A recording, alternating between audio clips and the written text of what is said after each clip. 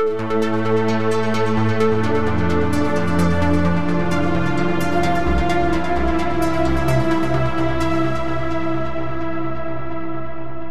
and welcome to the Sensibly Speaking podcast. This is Chris Shelton, the critical thinker at large, coming at you for another rock'em sock'em episode of podcasting greatness on iTunes, Stitcher, Google Play, and with video here on YouTube.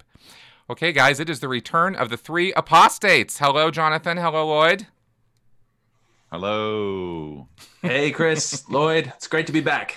Yes. It's a pleasure to be with you gentlemen again to discuss many profound things.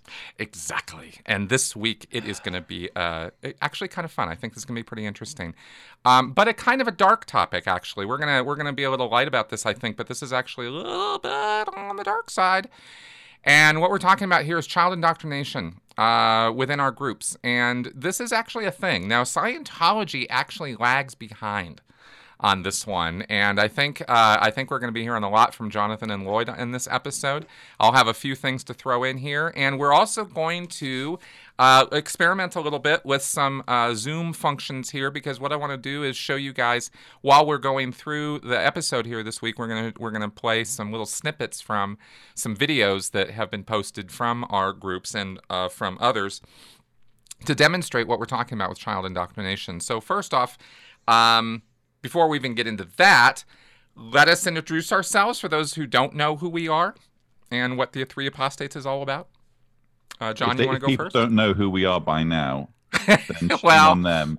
I'm not going to fill in gaps in their knowledge. You know, for goodness sake, catch up. Some of us don't have egos as big as a bunker, so That's we true. can do that, you know. So I'm John Streeter. I was raised as a Mormon and kind of got into studying the history and studying other groups and how they function, and decided that my pathway was going to be something different from Mormonism. And in the meantime, started blogging and podcasting, and was able to connect with these other two fine gentlemen, Chris and Lloyd, from their respective groups.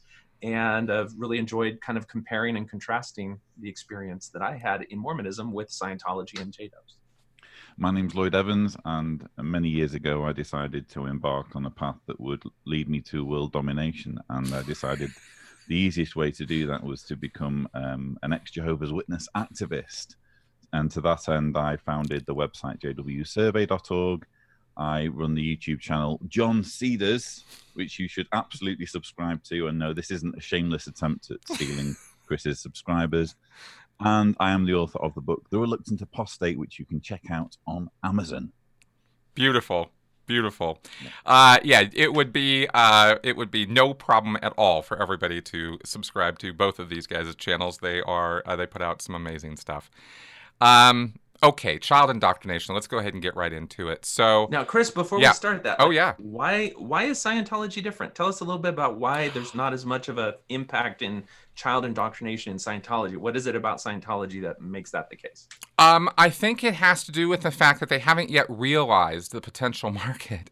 You know, they are a little slow. There are not a lot of folks up at the top of Scientology who are actually doing all the work, and so they're always struggling, always behind. And so what they've really only done over the years is a few courses, a few classes specifically designed for kids.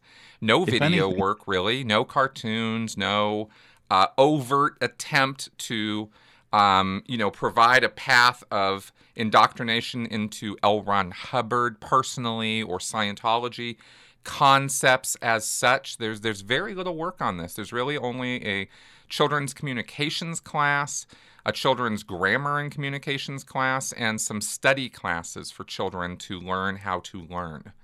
And that's Forgive actually, me if I'm wrong, Chris, yeah. But aren't children mostly a nuisance to Scientology? Because don't they kind of try and, even encourage abortions if necessary to kind of make it easier for people to join and work for the Sea Org? Yes, the Sea Org specifically is definitely anti-kids. There's just no other name for the attitude that Sea Org members have for kids. They don't like kids. That kids are what are called dev-T. They're developed traffic. They are unnecessary in the course of spiritual salvation, right? And so they really don't have a thing about it. Now I got to be clear though that that's Sea Org, and Sea Org is sort of your your clergy of Scientology as opposed to the public Scientologists who love kids. They have families, they raise their kids and all that. But as far as the church putting out Scientology materials to teach children about Scientology, this is actually an area they've really lagged behind on compared to the other groups here. Yeah, it's kind of interesting. And I do think that attitude, Lloyd, has something to do with it, because the person who would decide, okay, this is a market we need to get into, this is a thing we need to be doing, this is an effort we need to be making, that would be David Miscavige. And David Miscavige is terrified of kids, apparently. Well, if again, I mean, you say that there's a difference between the Sea Org and ordinary parishioners, and I get that.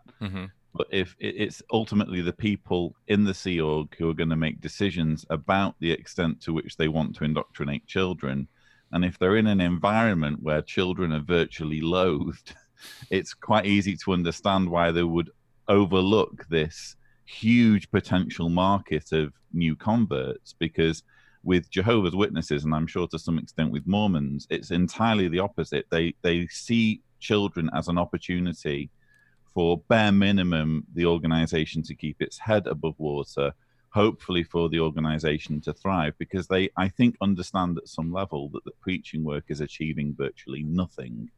So their best chance of growing is to just churn out babies. I think you're absolutely right about that, and I think that the thing that Scientology has recognized that kids are useful for is proxy donors for their parents, right? Get your kids their lifetime International Association of Scientologists membership when they're 3 or 4 years old, right? That's like $5,000. Get your kids right? Get their lifetime membership, right, in the Church of Scientology. Get their bridge paid for. Get all their services paid for. That's what you do with your kids, and that's how kids are sort of thought of within the Scientology world, is how can we use these kids to get the parents to pony over more money. And other than that, I swear to God, Scientology really hasn't thought about kids at all. In Mormonism, it's interesting in that it's not really even, it didn't start out as a route to proselytizing or to increasing numbers. It's integral to the theology that children are like crowns in your jewel. And this goes back, I mean, jewels in your crown. This goes back to like even the founder, Joseph Smith, when he was conceiving of a theological framework that would justify polygamy and some of the things that are inherent to Mormonism in its very early days. This idea that we are spirit children of God, and that pattern of Heavenly Father and spirit children is to be repeated by us as the human beings that have the potential to become gods, then the idea that God has billions upon billions of children is kind of muted down to Mormon themselves. And then when you have one man who we've got to create a justification for having multiple wives, part of that justification was to increase the seed and to increase the output that you would have. And so large families are theologically important to it. And then they added layers of meaning on top of that. Like there was a set number of spirits and they needed to come to the earth in righteous Mormon households. And so if you as a woman stopped having babies, then you were preventing spirits from entering into righteous households. And that has all sorts of ways of messing with the minds of adults, with women in particular, about how they are simply vessels for spirits and have no worth beyond that. But it also gives you an elitist notion of that you are better than the rest of the world around you because you are a righteous Mormon household. And it just affects the way that you see the world, the way that you see yourself. And it carries through into Mormonism today, although in subtler terms. Interesting. There was one other thing I just realized in talking about Scientology and kids that I think is crucial to the difference between our groups, and that is this Scientology attitude that children are actually just adults in little bodies that haven't grown yet. And so when children come into Scientology, they get these, you know, these children's classes that they can do, which are mostly consist of a lot of pictures. They're mostly picture books that teach the concepts, and that's fine as far as children's materials go.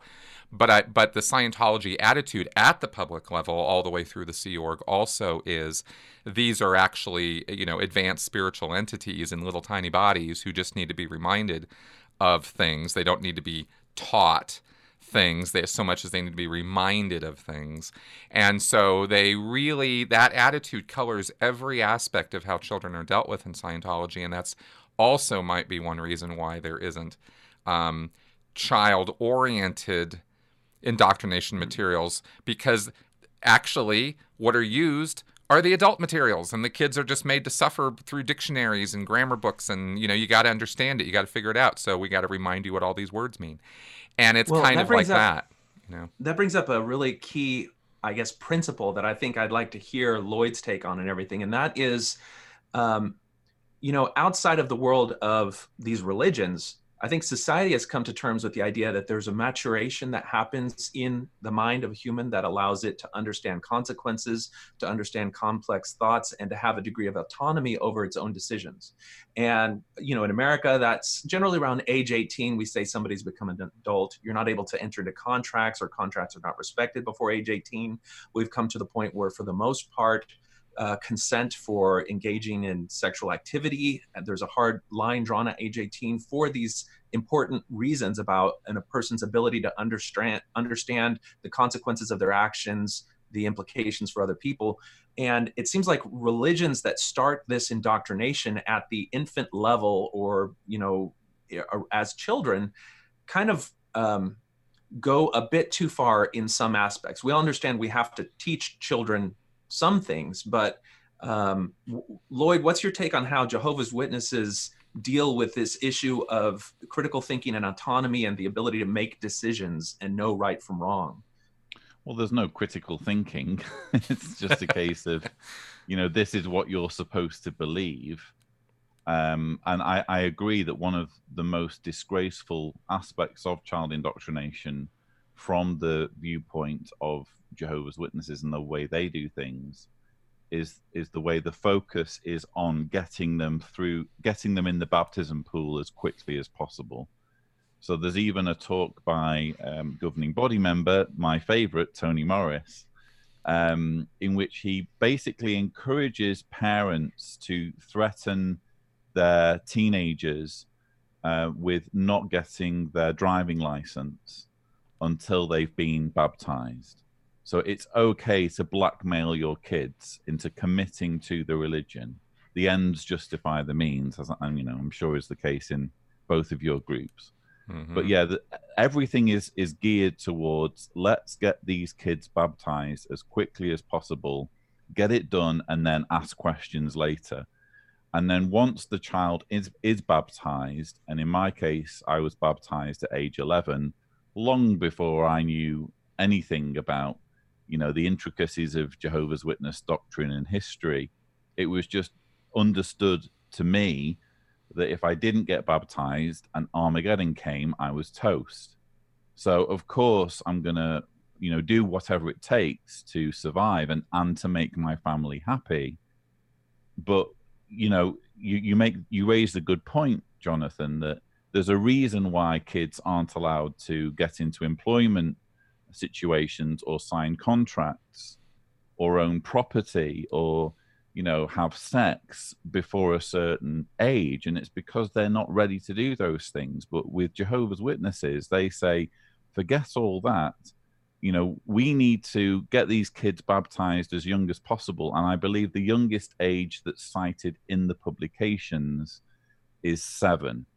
So from the age of 7, they're baptizing these kids. And once they are baptized, they are considered as wedded to the organization to the point where they're liable for shunning if they ever leave for any reason. And that's just deeply, deeply wrong.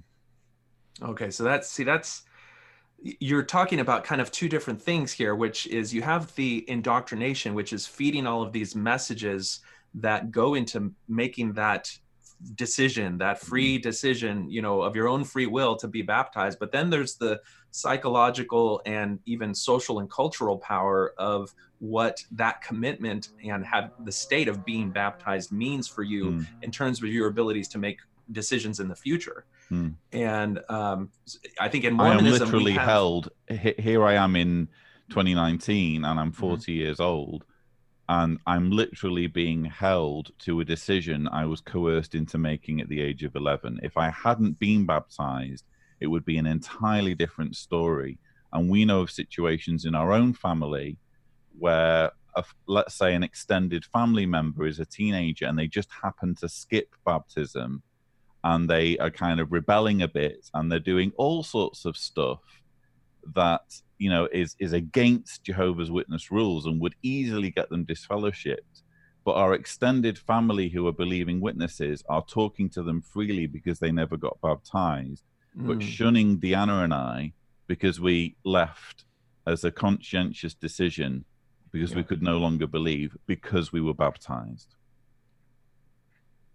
That's interesting that the difference between people who make that decision and don't make that decision, we have kind of a parallel for that in Mormonism, but I'm a little bit baffled by the idea that you get to choose when that happens in Jehovah's Witnesses, because in Mormonism, the decision is made for you. Oh, really? And that is early in the church history, it was revealed that the age of discernment, the age where you are mature enough to know right from wrong, is 8 years old. Oh, and so what putting a date on it does in Mormon culture is that there's this big buildup to when you become 8. If you're about to be 8, then the bishop is going to call you into their office and they're going to start talking to you about what it means to be worthy to be baptized and the covenant that you make. And I think that you'll start to hear the word covenant in Mormon theology very importantly from that point on in your life, because much like you're talking about how baptism changes your relationship to the organization, in Mormonism, once you start making covenants, and baptism is one of those first covenants, then there's a psychological pressure on you, whereas if you ever leave, they can say that you are a covenant breaker. And by the same token, leaders will start talking about apostates or people who left the church with that phrase, covenant breaker or non-covenant keeping, or on the other side, they'll refer to members of the church as covenant keeping. But who's in the position to sign up to a covenant when they're 8 years old? Exactly. We don't consider 8-year-olds capable of signing contracts. But even on the flip side of it, let's say that a 9-year-old says, Mom, I was on the internet and I read some stuff about Joseph Smith and I can't agree with any of it. Then suddenly, well, you can't make that decision until you're 18. So if you want to leave the organization, well, you're not mature enough to know or to, figure this stuff out until you turn 18. And so it's a double standard. And it's like many things in these organizations, you're held in a double bind and where you can't use the idea that they have, which is that you're old enough to know the difference between right and wrong in order to choose something other than the group. Right. That is fascinating. I have... the only other thing I can compare here is with Scientologists, it's all about at what point is the child ready to do Scientology services. And I think this also maybe highlights a key difference for us, is that Scientology is all about getting people in to pay money to do services, do classes, and do auditing. And you guys are more, your groups are more about once a person is a professed believer and counted in the rolls, okay, good, we got him. Right? Like you guys don't necessarily freak out if the family doesn't come to church every Sunday, right? As long as they're still professing belief and membership. Or am I off on that? You're off on that for Mormonism. Am I? Okay, so every week you got to show up, or there's something up. If you don't show up every week, you're going to get spoken to by the elders. Okay. Yeah. Okay, good. I think the difference you may be thinking of, Chris, is that Scientology services is a transaction that takes place where they do something for you that you've paid for.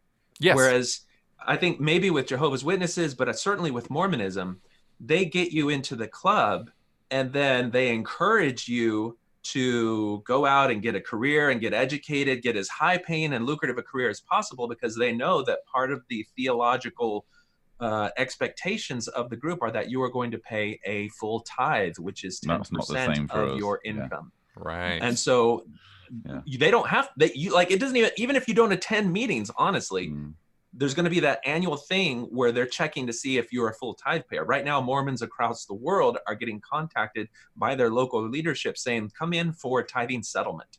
And you think it's almost like, oh, it's like taxes or something like that. You meet with the bishop and he looks at you and he says, are you a full tithe payer?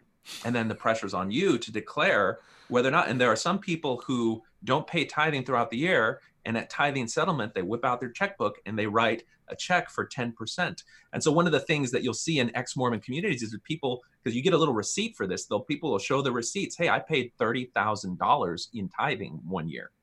And it's just mind blowing, but that's how the church, it's a farm that exploits people based on spiritual threats, essentially, like you were talking about, Lloyd, where, if you don't agree to get baptized, or once you've been baptized, if you don't stay, then you're under threat of spiritual death in Armageddon or whatever.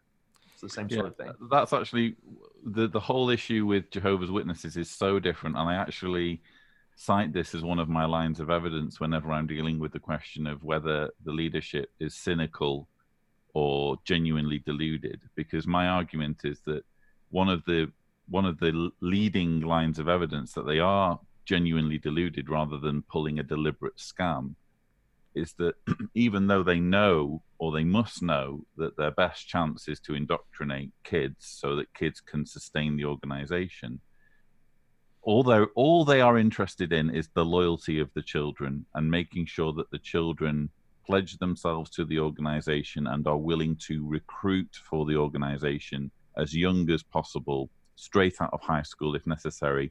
They actively dissuade young people from going through higher education and from getting well-paid jobs. The ideal scenario for a young witness man would be that he gets a job as a window cleaner or just something very simple like that will allow him to sustain a career as a pioneer, so that he's doing 70 hours per week preaching and the rest of the time he's doing this part-time window cleaning job. That would be the ideal model for a young Jehovah's Witness man. And I think the fact that they aren't realizing that it's in their interests to encourage these young witnesses to go out and get well-paying jobs. They're more concerned about the threat of them going through university and learning critical thinking. That, in a way, convinces me that it's not as simple as saying, oh, that they must be cynical. I think to some extent they are cynical, but I think it's far more nuanced. And generally speaking, I think the leadership genuinely believes that they are spokespersons for God and that Armageddon is coming, and that surviving Armageddon depends on Jehovah's Witnesses, including young Jehovah's Witnesses, being as close to the organization as possible. Interesting. Let me just throw in here for a second, because I think that Scientologists are closer to JWs than Mormons.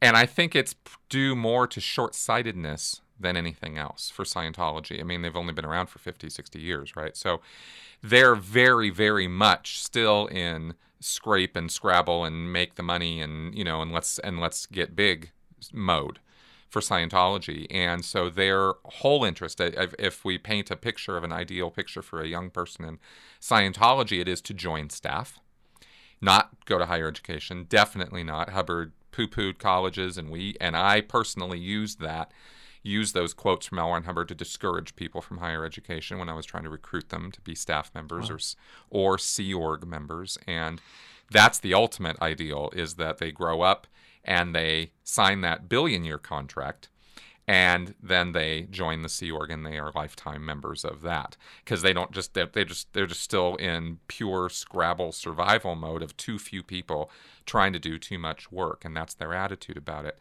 And I need to point out real fast before I forget that Jonathan's mentioned many times, contract law and signing contracts. Nobody in Scientology cares about that.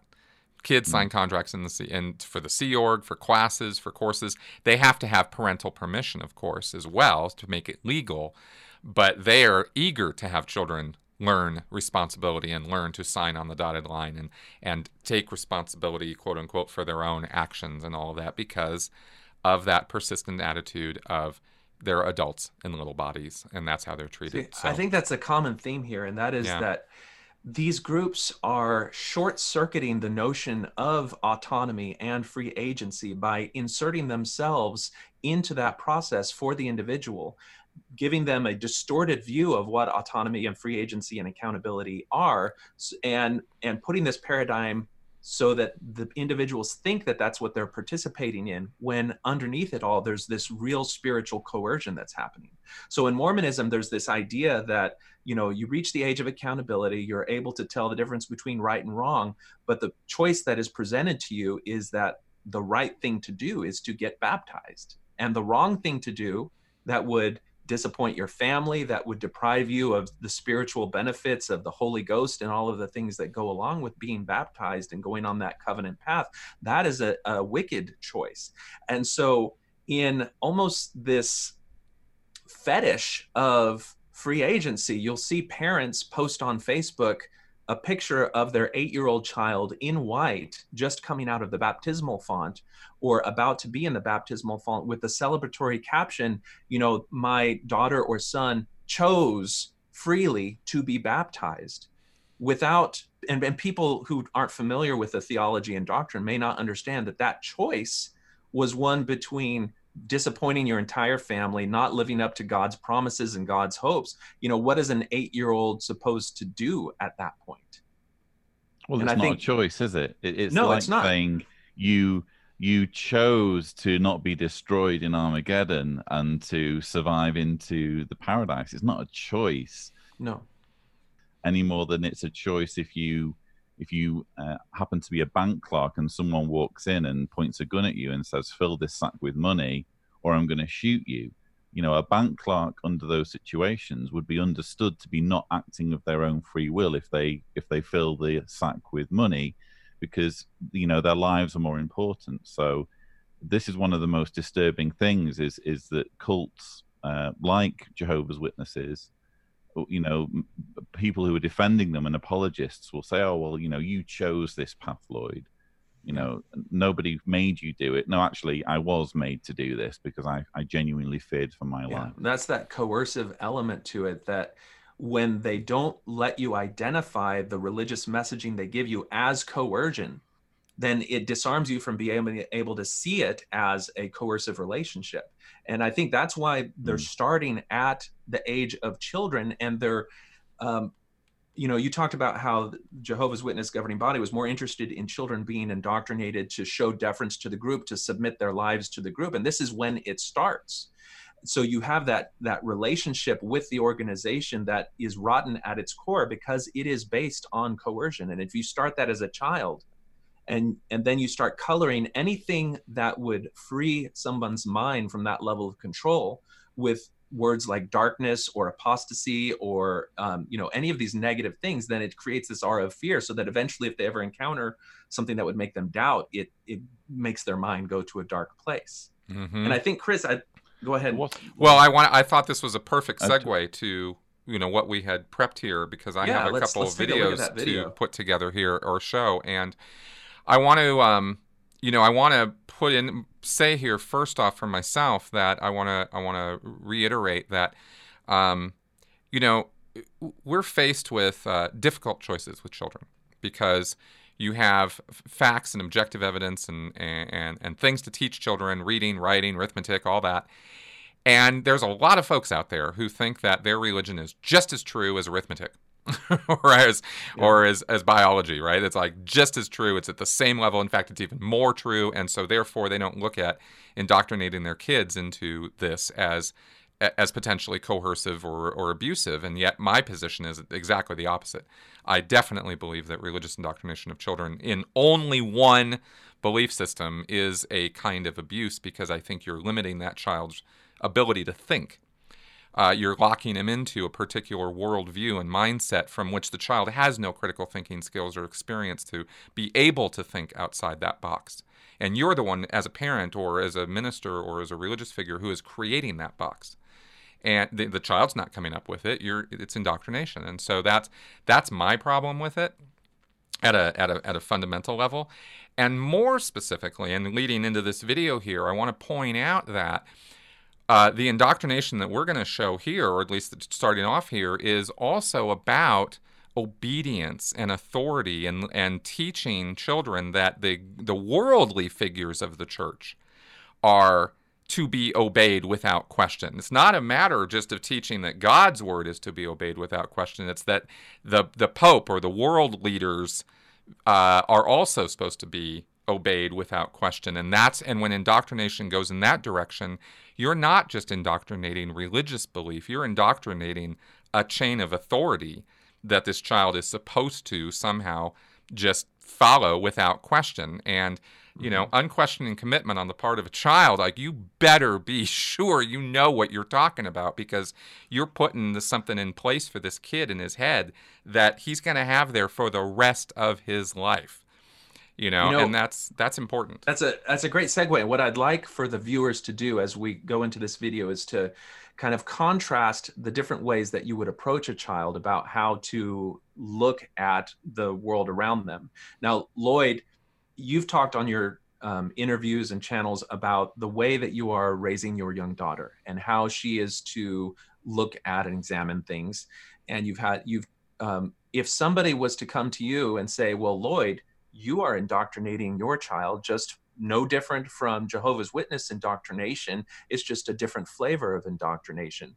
How would you respond to that? And for the viewers, when we go into this video, I want you to just look at the difference between the way that you're instructing children, the reasons and the types of analyses that you're giving as a tools to your children to look at the world around them. How do you respond to it? I would say, and do say, because I do get people saying that to me, I need to have a doctrine to indoctrinate. I can't indoctrinate my child into something if there is literally no Scientism is your doctrine, Lloyd. Scientism. No, I am passing on critical thinking skills. So, and I do that unapologetically. So Jessica is receiving critical thinking skills from me. And the whole point is that when she is an adult and she has these critical thinking skills at her disposal, she'll be able to make whatever choice she wants to make about what she believes or doesn't believe. But it's my responsibility as a parent to make sure that she isn't co-opted into any exploitative groups that coerce people based on supernatural claims. Yeah, I agree with that. And what I would add as another dimension to that, if someone were to ask me about that, I would say, well, I want you to look at the boundaries and the consequences of exploring different types of thought that I give my children as a framework. If I tell them that they're able to look at the world around them, but if they go too far in one direction, or if they think about or do make some decision, then God is going to kill them spiritually, or that they're going to lose their family spiritually, then it's that element of negative consequences that are based on theological claims that are not justified that informs whether or not the decision is coercive. Now, I could educate them about consequences of actions and things like that, which are inherent to being alive and existing. But that's different from saying that God is going to punish you, or that you'll be subject to Satan's buffetings or something like that. Exactly. Well, let's take a look at this and see which side of the line you think this one falls on. Let me let me share this screen Chris, here. This video that I shared with you guys, in Mormonism, this video comes up a lot because it just seems really close to what we're taught as Mormons. But there's this international church that at one point, they have a YouTube channel. They published this video of a children's song, thinking that this is great. People are going to learn it in the church and it's going to be great. It's teaching a good principle. And when they posted it, they were blind to how toxic the message actually is. And it just went like crazy. Even other religions looked at this and were like, that is crazy. And people started saying this is a true mark of a cult, that they would teach children something like this. And the group subsequently put it down and tried to erase the history of it like it never happened, but it happened. And you can see that there's a degree of production value into this, and that it wasn't just like one local unit doing it. It's an international effort. So that's kind of the setup for it. Excellent. All right, well, let's give this a shot here.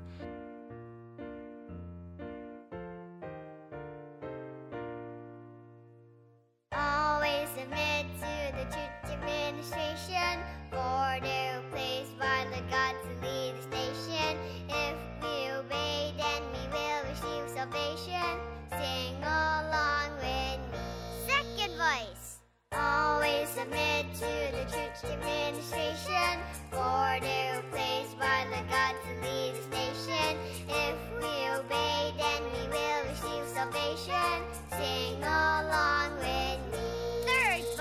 Okay, so I think we get the idea there. You didn't And go where that, it goes into multiple languages. yes, this goes on for 3.5 minutes, and it's these children singing, and then it goes into other languages of them singing this same lyric. And we got the lyric, and so that's why I just wanted to show that little snippet there of submit. They were placed by Lord God to lead his nation. I mean, this is definitely coercive. I don't know other word to use to describe this. So there's like 3 verses. The first one is always submit to the church administration. So there's a message of deference to authority, blind deference to authority. It wasn't like, submit to the church administration as long as they are following their rules and not doing anything coercive and not abusive. It's not that. It's always submit. So if you disagree, if you have a conscientious objection to something that they're teaching or doing, none of that. You have to always submit to the church administration. Second verse, why? Why are these men in power such that we should always submit them? And they give you the reason. Because they were put there by God for the Lord's administration. So there now is backing it up. Now there's a reason why you have to do it, and that it's God. So anything that these men say or do is with the full force and effect of God. And this is something that speaks very much to Mormons, because we have prophets and apostles who carry the priesthood, the power, and they are ordained to act as God's mouthpiece on the earth. And so it's that same fuel to this culture of complete blind obedience. And then the last one adds in the coercive element, which is that your salvation is in jeopardy if you do not do this. And that can mean spiritual annihilation. In Mormonism, it means eternal separation from your family relationships and loss of God's blessings. There's in Jehovah's Witnesses, I'm sure there's a whole colorful palette of things that would imply. But, when you look at the age of these kids that are singing this melody, which is simple, repetitive, and full of these 3 toxic ideas, which are, if you saw them in any other group, if any of our groups saw them in any other group, we're like, that's totally a cult. My prophet's okay, but that prophet's messed up, Right. I don't know. What was your take on it, Lloyd?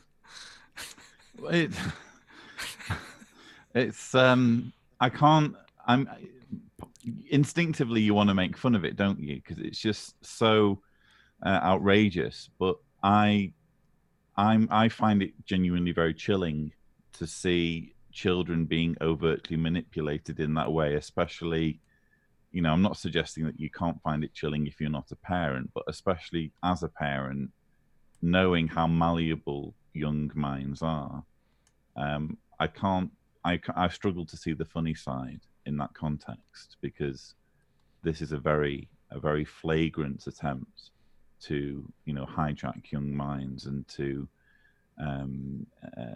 code them so that there is unquestioning loyalty to an authority. And as you say, it's a loyalty that has no caveats. No matter what you're told, you need to obey. So, yeah, and unfortunately, as I'm watching it, I'm also thinking about the equivalent in Jehovah's Witnesses, which we're probably going to come to. But yeah, actually, let's go ahead and throw that up there, because I think that is.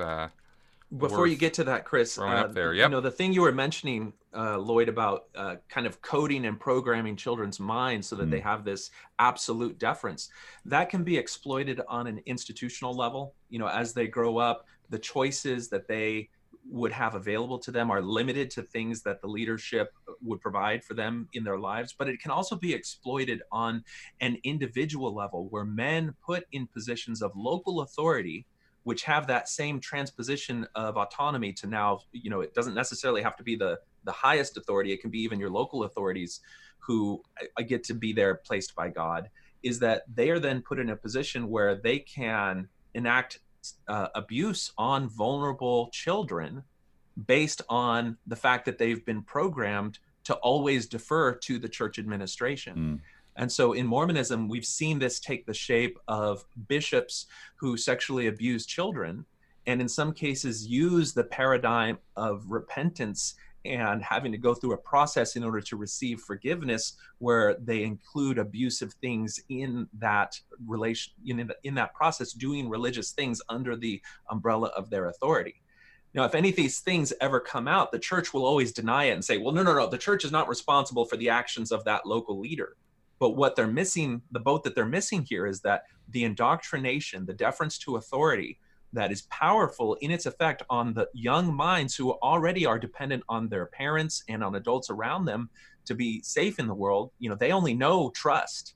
You're not teaching them critical thought. You're teaching them absolute deference. That's all they know. And so the fact that the church has this level of indoctrination makes the children vulnerable, and absolutely the organization is culpable for their part in these abuses.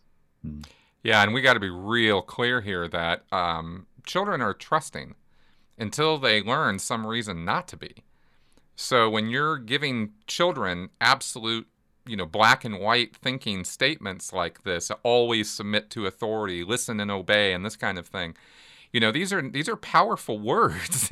Submit is not a tiny little word. It's a very strong word. And this whole and what you just highlighted there. I mean, the Catholic parallel or example comes immediately rushing to mind, as it should. Because when children are indoctrinated to believe that their religious leaders are infallible and must always be submitted to, look at the doors that could possibly be opened there with child sexual abuse and assault. And those children have been primed to believe that this is exactly what they are supposed to be doing, is submitting to this person, giving into this person. And when this person then tells them, you are to keep this quiet, this is between you and me, this is our sacred special time, or whatever bullshit the pedophile, gives to the kid, when the kid's been primed to listen and obey, there's some responsibility on the part of the parent there with that indoctrination. I'm sorry, but there is, and I'm not trying to blame parents. I'm not trying to say the parent's responsible for a pedophile's actions. That's not what I'm saying. What I'm saying is the child has been primed to be put in a position where that child will be taken advantage of and then be told to keep it secret, and will do so by the teachings that the parent put there. Instead of, say, teaching the child, if you're ever in a position where things seem weird or something's going on or something seems bizarre, no matter who it is, let me know what's going on, right? Let me know what's happening. That kind of thing. I don't know. What do you guys think about that? I think it's hard to look at those situations and say, well, the parents are to blame. If parents have grown up in this same milieu where they themselves are the victims of indoctrination, indoctrination doesn't magically disappear when you're 18 or when you get married or when you have kids. That's right. And in many cases, you have very fond memories of your own experience growing up. And so you almost feel proud to raise your children in that same tradition because you're blind to the dangers, and you lucked out and you weren't victimized yourself with some of these abuses. But I think it's been a wake-up call for many parents when they realize that the notions of the leaders carrying that inherent trust is something that is a vulnerability that can be exploited rather than something that you can always rely on. I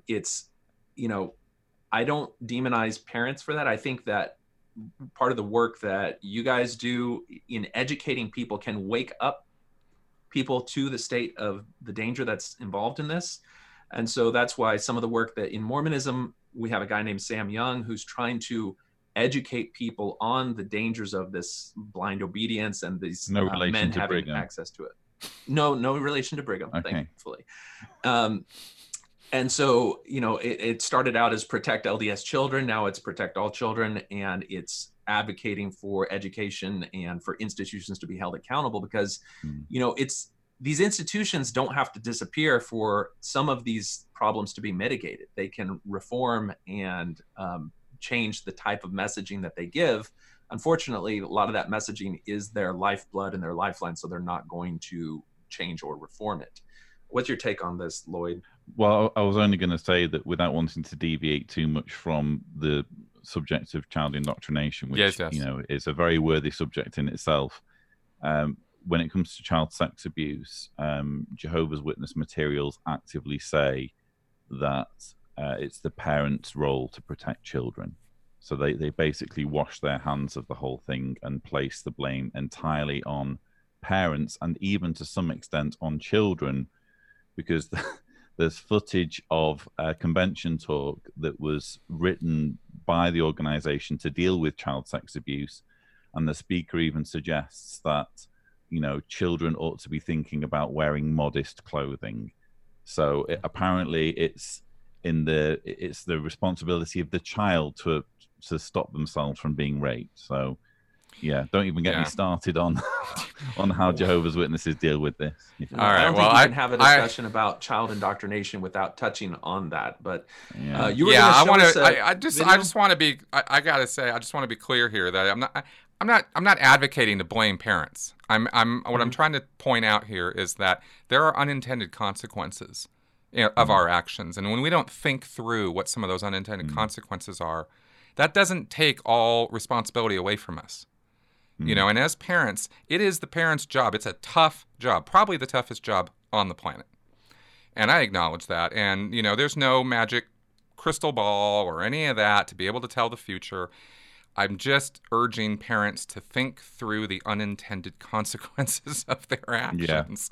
Because it's not like they knew what was going to happen. It's not like they're to blame for, you know, any of that, for some criminal's actions. That's not at all what I'm trying to say. I'm trying to encourage, think through the potential consequences of I think there's a difference between parents that are watching your videos and thinking about these things, seeing the dangers and educating themselves, versus parents that are still within the clutches of these organizations who are totally cut off from being able to see any other perspectives or any other points of view. And you know, breaking out of that is difficult. Tell me about it. So yeah, I get it, man. Okay, well, let's take a look at this JW one that Lloyd gave me here. This is Listen, Obey, and Be Blessed. Let me share this here. And Lloyd, you tell me when to stop. This is a 4-minute video. Okay. We are going to sing Song 120. Listen, obey, and be blessed. Are you ready to sing with us?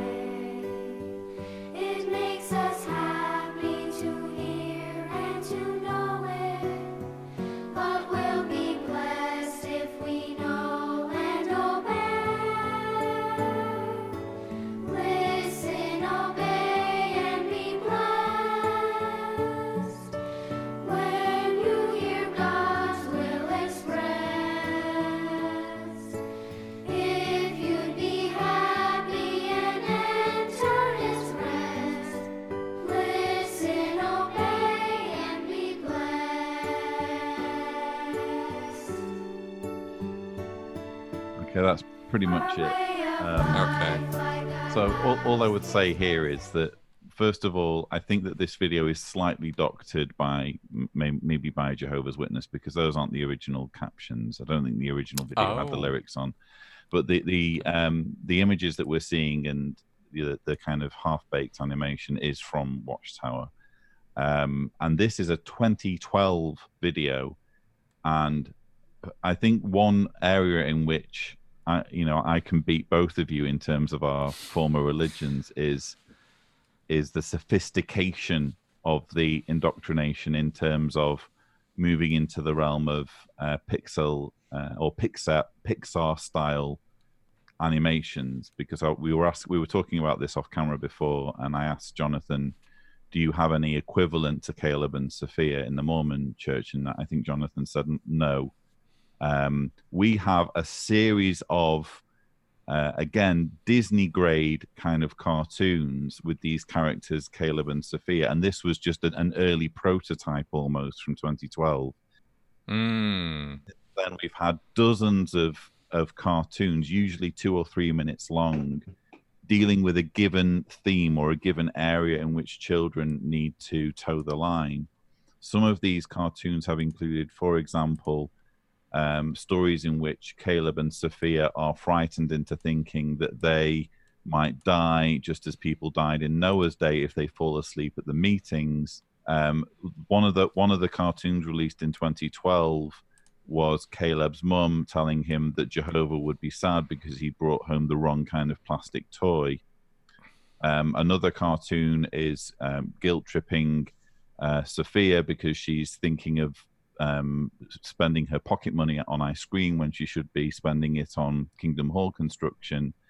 And probably one of the most notorious cartoons was one dealing with gay people. And Sophia comes back from school and is talking about how one of her classmates has two mommies, and then gets lectured by her mother on why that's wrong, on how, you know, the original standard in Eden is for there to be one man and one woman. So this is, you know, what we've just seen is lame. It's tame by comparison of what we've seen in subsequent years. But that central message of listen, obey, and be blessed has been carried through right through to today with the cartoons that have been produced. I gotta say, just going through those few lines, it was very clear, though, as primitive as this is, that these lines of indoctrination were well crafted, well thought out. You know, the messaging to these children is very, very. It's a very crafted thing. Every single word matters. You listen, you obey, and then you are blessed. That's right. And blessing means not just, oh, good things are going to happen, but bad things aren't going to happen. In other words, you're not going to die at Armageddon if you do as we tell you. Exactly. Yeah, and in fact, the same themes from that first video, where, you know, in this Jehovah's Witness video where it talks about you're listening to God's will being expressed, and there's no bones about it. That means what the Watchtower teaches, what the governing body teaches. And so if you're making an equivalence of what they teach as God's will, then you've got the same exact idea that's in that first video. And then, you know, that includes, as Lloyd pointed out, the flip side of being blessed. And that's if you don't obey, then your salvation is in stake. Exactly. Now, and it's only one or two words away. You know, I want you guys to think about out in the audience there when you look at this stuff and you think, well, this isn't bad messaging if you believe in God and this kind of thing. It's all true. Well, if you do listen and obey, then you will be blessed and all that. Okay. Well, if you're missing the point that we're talking about indoctrinating in the direction of obeying other human beings, not God, right? There is that little factor. But also, if this might help tip the scale at all for anybody out there, imagine instead of these, if these videos were not preaching, an authoritarian sort of obedience to God, what if they said the same thing about the government, about the president of the United States? Indeed. Right? Listen, obey, be blessed, right? But it's the president. I just want to add as well that you cannot underestimate how appealing, I mean, what we've just seen is very primitive artwork. If your viewers haven't seen Caleb and Sophia yet, just type it into YouTube and you'll see what I'm talking about. It's very sophisticated animation. And just to kind of highlight the appeal that this has on young minds, I have with me in the bunker my collection of Watchtower materials, and I have like a display section where I can display things. And one of the things I display is the 2012 original Caleb and Sophia inaugural DVD, which has a picture of Caleb on the front flying his toy airplane. And very frequently, because my bunker opens out onto our garden, Jessica will knock on the door and she'll want to come inside, where Daddy works. And she'll come in, and almost every single time she gravitates towards that DVD because of how appealing and attractive the artwork is to a child. Well, let me... and I try and... I think I've got a screenshot here of this. Let me throw this up here and tell me what you... I remember when I first encountered Caleb and Sophia. Yeah. Yeah, that's Caleb and Sophia. Visiting Bethel. Oh, this is alive. This is... Okay, so this is just integrated. With so that's Caleb and okay. Sophia visiting Bethel. Okay. which is what all Jehovah's Witness kids are expected to do. It was even likened, I think Tony Morris put it this way. He said, you know, if your kids have been to Disneyland but they've not been to Bethel, you know, something's wrong there.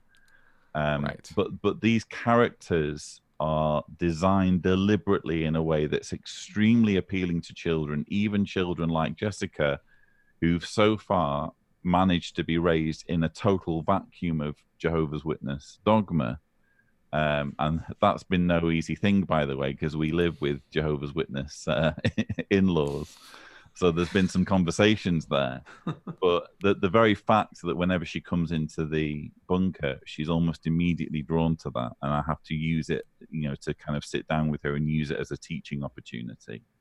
It just kind of highlights how insidious this stuff is. I mean, these groups know how to tap into young minds, and they're willing to go to great lengths to do that. Yeah, if Scientology ever gets on board with this, they'll be doing exactly these things. They will. There's be a lot of designing... potential there too. You know, Lord Xenu and all the things. There could be some really cool cartoons and all of that. Yeah, of that, course. Actually. That's, Hey, I wanted to make a point, like a Lloyd, Thundercat style cartoon. Yeah. The fact that all of these videos and these concepts carry this theme about authority and religious spiritual authority, speaking for God type of authority, it really, when you compare somebody who might come to you or I and say, well, you know, when you teach your children, you're indoctrinating them the same way. The thing about the importance of that authority is it short circuits logic, reason, and conscience. It allows the group to say, well, you need to obey and follow this message, not because it makes logical, consistent sense, not because it follows the rules of science and what we understand about the world around us, not even because it's necessarily loving and right according to the way the world see things. It's only because these men have been given the special status of being the spokesperson for God or representing God. That is the one lever that you have to use to follow them. So if you're a viewer and you're looking at this and you're considering your own religious tradition and paradigm, just ask yourself, you're like, is there anything about my religion that if I took away the notion that these teachings came from God and instead they were just, you know, the ramblings of some adult person based on their own biases and prejudices and desire for power and attention, is there anything that I would then recalculate, revisit, and say, well, maybe those things aren't right. Maybe those things that I perceive as loving are actually damaging. I can imagine a Jehovah's Witness in that position would say, well, wait a second, if these men don't actually speak for God, then the idea that I haven't held my grandchild because their parents are apostates for the first 10 years of their life is actually really damaging. It's really bad. It's terrible. If these people don't speak for God, the only reason that some of these hurtful ideologies have any power is because of this notion that these people speak for God, which is instilled from childbirth here. And I don't know how Scientology does that when they don't have the God paradigm for it, but I know that in Mormonism we're facing that, where, you know, the only reason that a lot of it makes sense in the minds of some people is with this keystone idea that the prophets speak for God. So what they say is right, but if they didn't actually speak for God, then I would love to drink coffee and tea and to, you know, accept my son and his husband or something like that, you know. Yeah. Yeah, no, that's just building exactly on what I was trying to say earlier as well. You know, it's just when all of the when the indoctrination is all going in the direction of obeying worldly leaders rather than, you know, God itself, it seems to me that, I don't know, if I was part of a group where the whole thing was all about my relationship with a creator, you know, I don't know. I don't want guys in the middle of that. But I know that the structure of the JWs and the Mormons are that there are prophets and there are these people who are supposed to be interpreting that. So it's, I just, you know, I can't see myself going in that direction at all. I thought L. Ron Hubbard was a real smart guy. There wasn't anything divine about it. It's just L. Ron Hubbard was a real smart guy. And he was able to figure out all this stuff that nobody else could.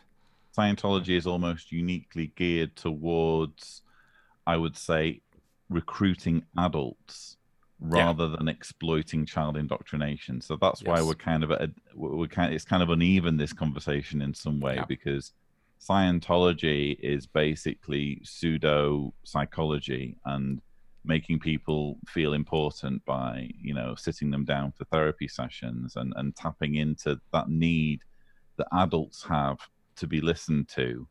Whereas, you know, it's the other way around with Jehovah's Witnesses. We're not really interested in listening to what people have to say and hearing their life history and all that kind of thing. We just want to add to our numbers, and Mormons and Jehovah's Witnesses have realized that a very effective way of doing that is to indoctrinate children. Yeah, exactly. And I also think that the age of the groups has something to do with that in terms of phases of operation. And, you know, where are you putting your beans? Where are you putting your attention in terms of growing your group? And Scientology hasn't gotten to the point yet where kids are that demographic or that target audience yet. They're just not, you know, they're still concentrated exactly like you just said on the adults. And I agree. Let's hope the Sea Org don't watch this video. I know, right? They you guys will. are following. I'm just saying, by the time Mormonism was 50 years old, we had our own state, nation state. Everybody was doing polygamy. It was great. You got, you know, what can I say? When you're right, you're right. With power, this man, isn't he? I know. Oh, yeah, you know, we had our own state. We have our own presidential candidate. It's fantastic. Well, guys, let's. I think we've covered. No, you didn't do the Mormon broad video. strokes. Oh, the Mormon video. Yes. The Mormon okay, video. okay. Follow the prophet. Yes. Yes. Jonathan This is Streeter, straight- barking orders at this point. That's right. We'll Sorry. know That's sorry. pretty much how it goes. Who really Now here we go. controls This podcast. is the Mormon one. You got to get to the verse at least, the chorus. Adam was a prophet, first one that we know. In a place called Eden, he I saw you take off your headphones, Lloyd. Adam served the Lord by following his ways. We are his descendants in the latter days. Follow the prophet, follow the prophet, follow the prophet, don't go astray. Follow the prophet, follow the prophet, follow the prophet, he knows the way. Wow, that was a little more primitive than the Lloyd, JW I saw one. you take off your headphones, Lloyd. I had to sit through your flipping indoctrination. Bloody loud. I don't know what. Oh, that's Chris's fault.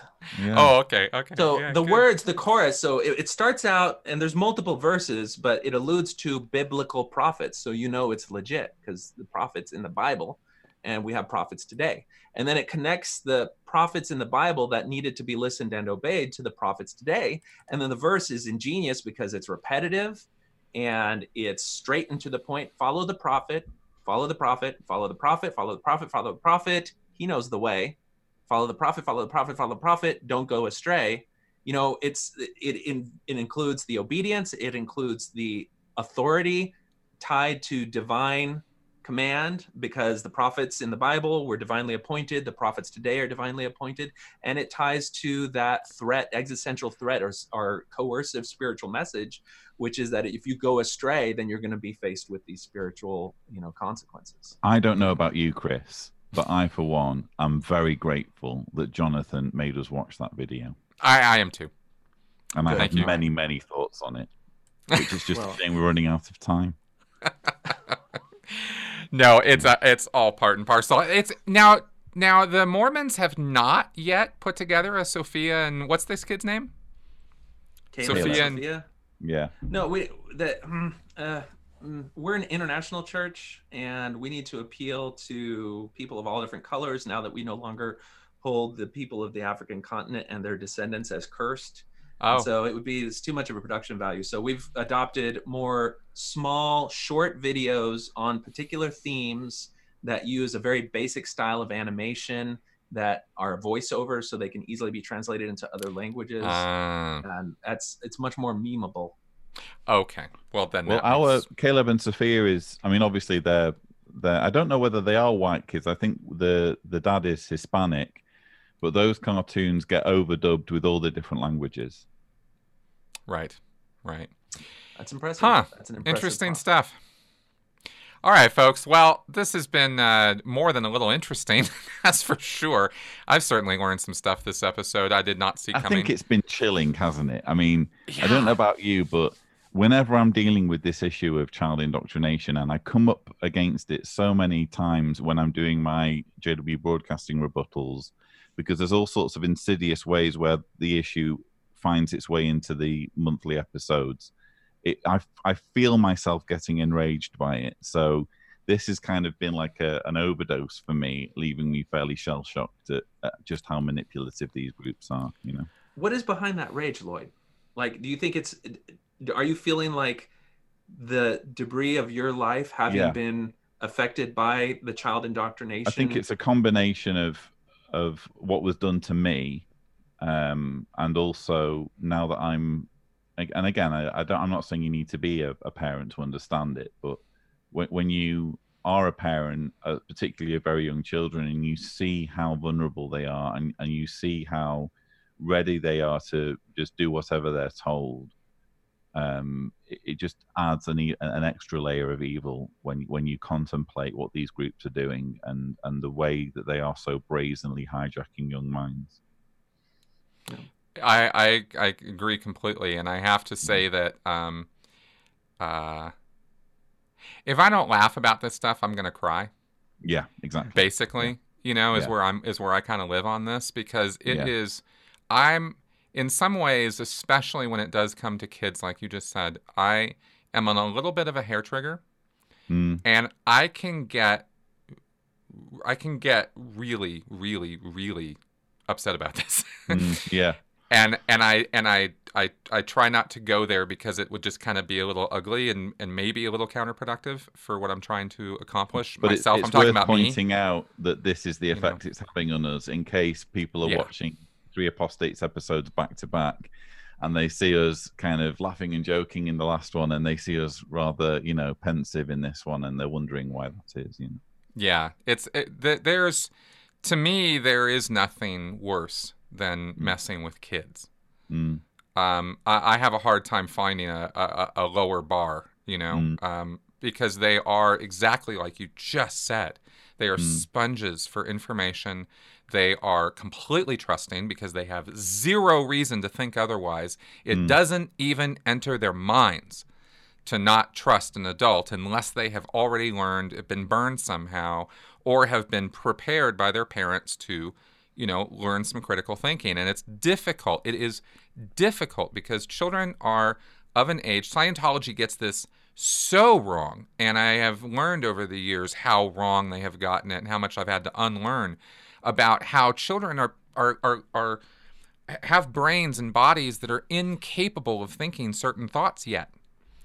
They're just not there. The wiring literally doesn't even exist yet. And a brain is not fully developed until it is 25 years old, around there. Not this 18 thing is a nice arbitrary distinction, but it's not a situation where you're talking about a fully developed brain or body.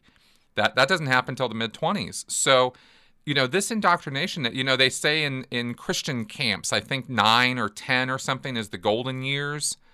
Like this is a very worked out thing. We're treating this very, very, we're kind of just doing a fly through on this, but there's a tremendous amount to know about how detailed and organized and involved child indoctrination specifically is in these groups. And so I've tried to put this together in a fairly light way so we can sort of look at some of it and pop out, but I'm really glad you're bringing this up this way, Lloyd and John, because this is a deadly serious subject, and it does need to be acknowledged, and I would not have done that because I'm about this myself for my own psychology, So yeah. You had an interesting call on your appearance on the Austin community of atheists, or atheist community of Austin, Lloyd, where somebody was asking about how to deal with family members that attempt to indoctrinate their child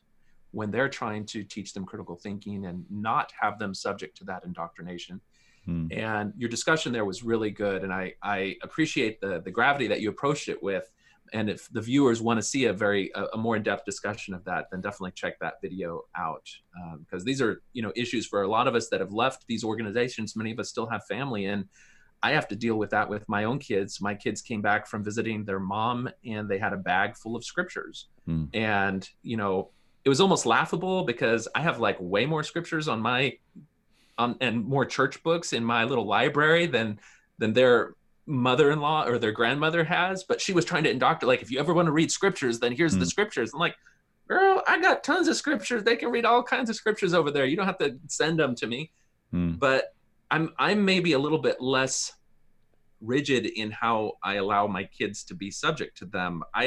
They go to church with their mom, but that's because she's in the faith.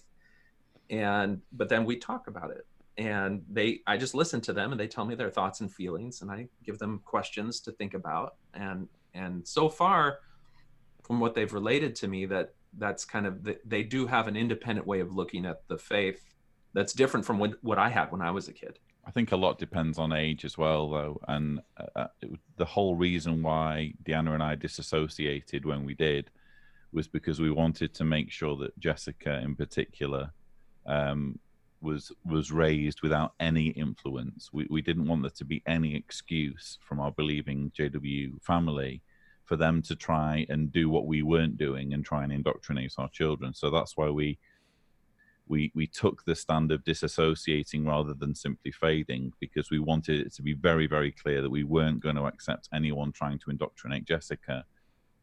And I'm very proud that Jessica made it to 5 years old before she even really understood the concept of religion.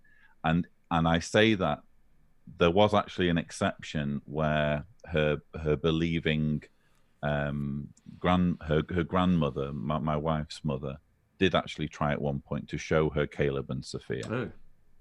So that attempt was made despite our very, very clear instructions to the contrary, and so that caused quite a bit of acrimony at the time. But it did stay with Jessica, so that, as I say, she made it to 5 years old, and then it became clear that she was at an age where I needed to explain to her what the family dynamic was, and why things were different, and why, for example, my dad has nothing to do with Jessica.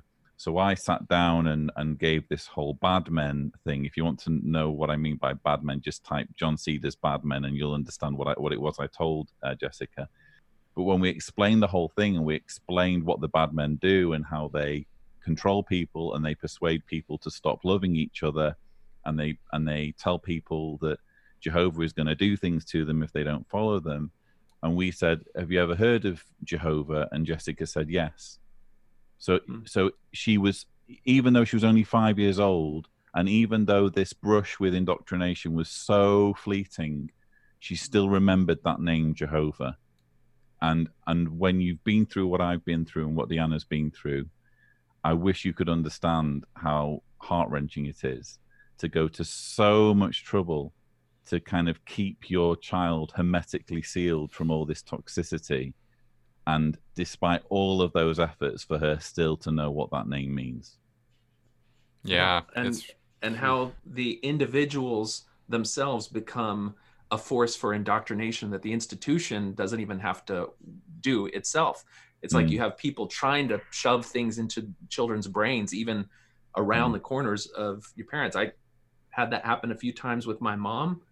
I don't think she understands what she's doing. She thinks that she's helping. She thinks she's bringing light to my children, but that's because that's her worldview. That's the only thing that she knows. Ugh. So it cuts close to the bone. Yes, one, it does. It does. And I knew this was going to be that there was a lot here on this one. So I'm glad we were able to address some of this at the end here. This is important stuff. It's not easy, guys out there, being a former member of these groups. We run into this. We run into all kinds of things all the time that's very hard to explain to people who aren't us. We promise a happier episode next time in which I will resume teasing Jonathan about magic underwear. I promise. That's the spirit. Okay, guys. Well, any last thoughts or anything before we wrap up here? No, I mean, just even hearing that small snippet of that song, it is now stuck in my head.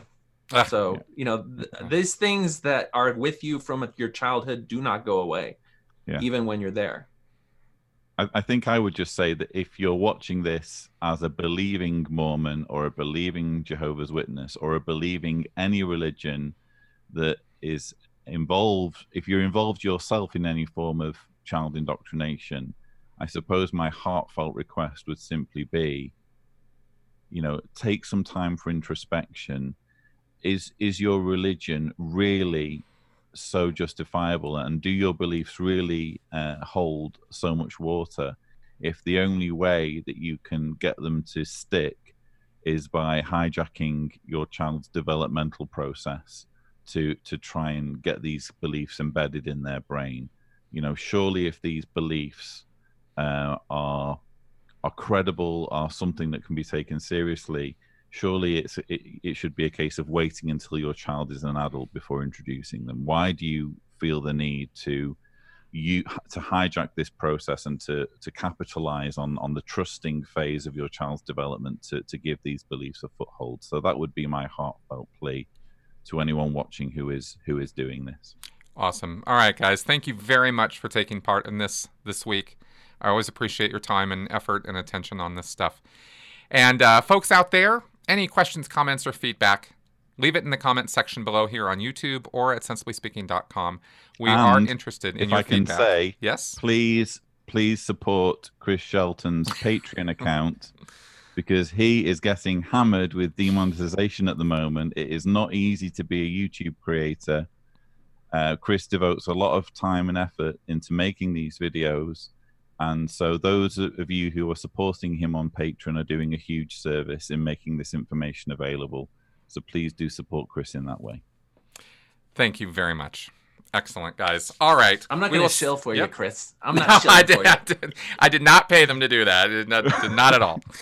Thank you very much, guys. As always, this is fun, informative, entertaining, educational, and yeah, support the channel. Okay, guys. See you next week. Take care.